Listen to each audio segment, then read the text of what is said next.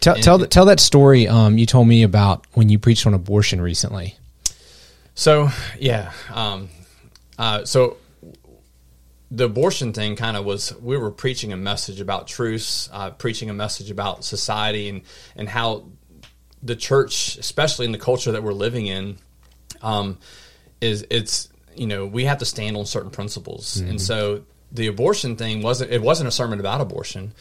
It actually, and I don't know, I'm trying not to get too crazy about, the Spirit moves, but the Spirit does move. And I felt led while I was preaching to mention just, hey, abortion is something that is wrong. It goes against, because, the word, because one, the Bible teaches that life begins in the womb. That's a very important issue. And so it was kind of more Spirit-led in a sense, and it kind of came up.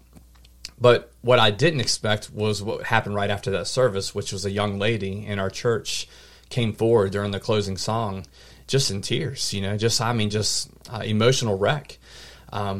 Here I am thinking, this young lady, because I ended my sermon with that, she most likely had an abortion. And I try to do it very tactfully. Like I get, we all make past mistakes, things that God can forgive us on, but we have to be a church that stands on these things and preaches these things. But she goes on to tell me that, I had a son 3 years ago, that my mom and that my dad really wanted me to abort, but I just could not do it. And now my son's over there in your kids' worship, Wow. And I love them. And she goes, and what you said today is just, it freed me. It freed me from, did I do the right thing? It just allowed me to know that I could, that what I did was right with God. And so that kind of story, that kind of impact has told me and just showed me even more to not be silent on these things, because, I think our culture deeply needs the church to take strong stances on certain things, and that's one of them for me.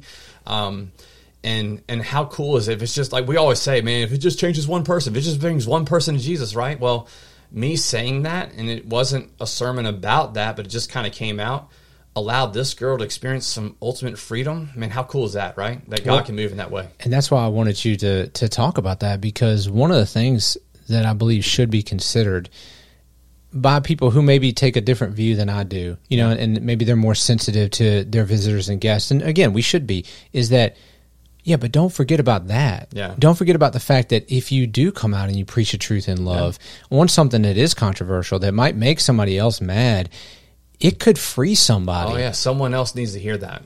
From the bondage that they have and the emotional turmoil that she's had in her life for a few years. And now she's going, God agrees with what I did. Well, who knows, too, who's in the audience that's struggling with it, that might be making that decision, that might have to make it 6 months down the road. But they hear that, and they're like, oh, wait a minute, God values life? Wait, life starts in the womb? I mean, these are all things that they don't get in education we or in take college. For granted. We take for granted, yeah. Because we've studied the Bible. Know that, we're in ministry. Yeah. But they may have never heard something like this before. So, who knows? 3 years down the road, a young lady that was in that service might not go through with that, because she heard it, and she heard that, wow, life does begin in the womb. God values life.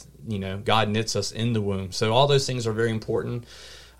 Just a little, just a side point of what we should be doing as a church is standing on these principles, not apologizing for, speaking up on these truths. And I think we're quickly getting to a place where we need to figure out as leaders, how are we going to lead, because it's really easy to be quiet. Yeah. It's really easy not to speak on it. It's difficult to build a foundation and to stand strong on some things.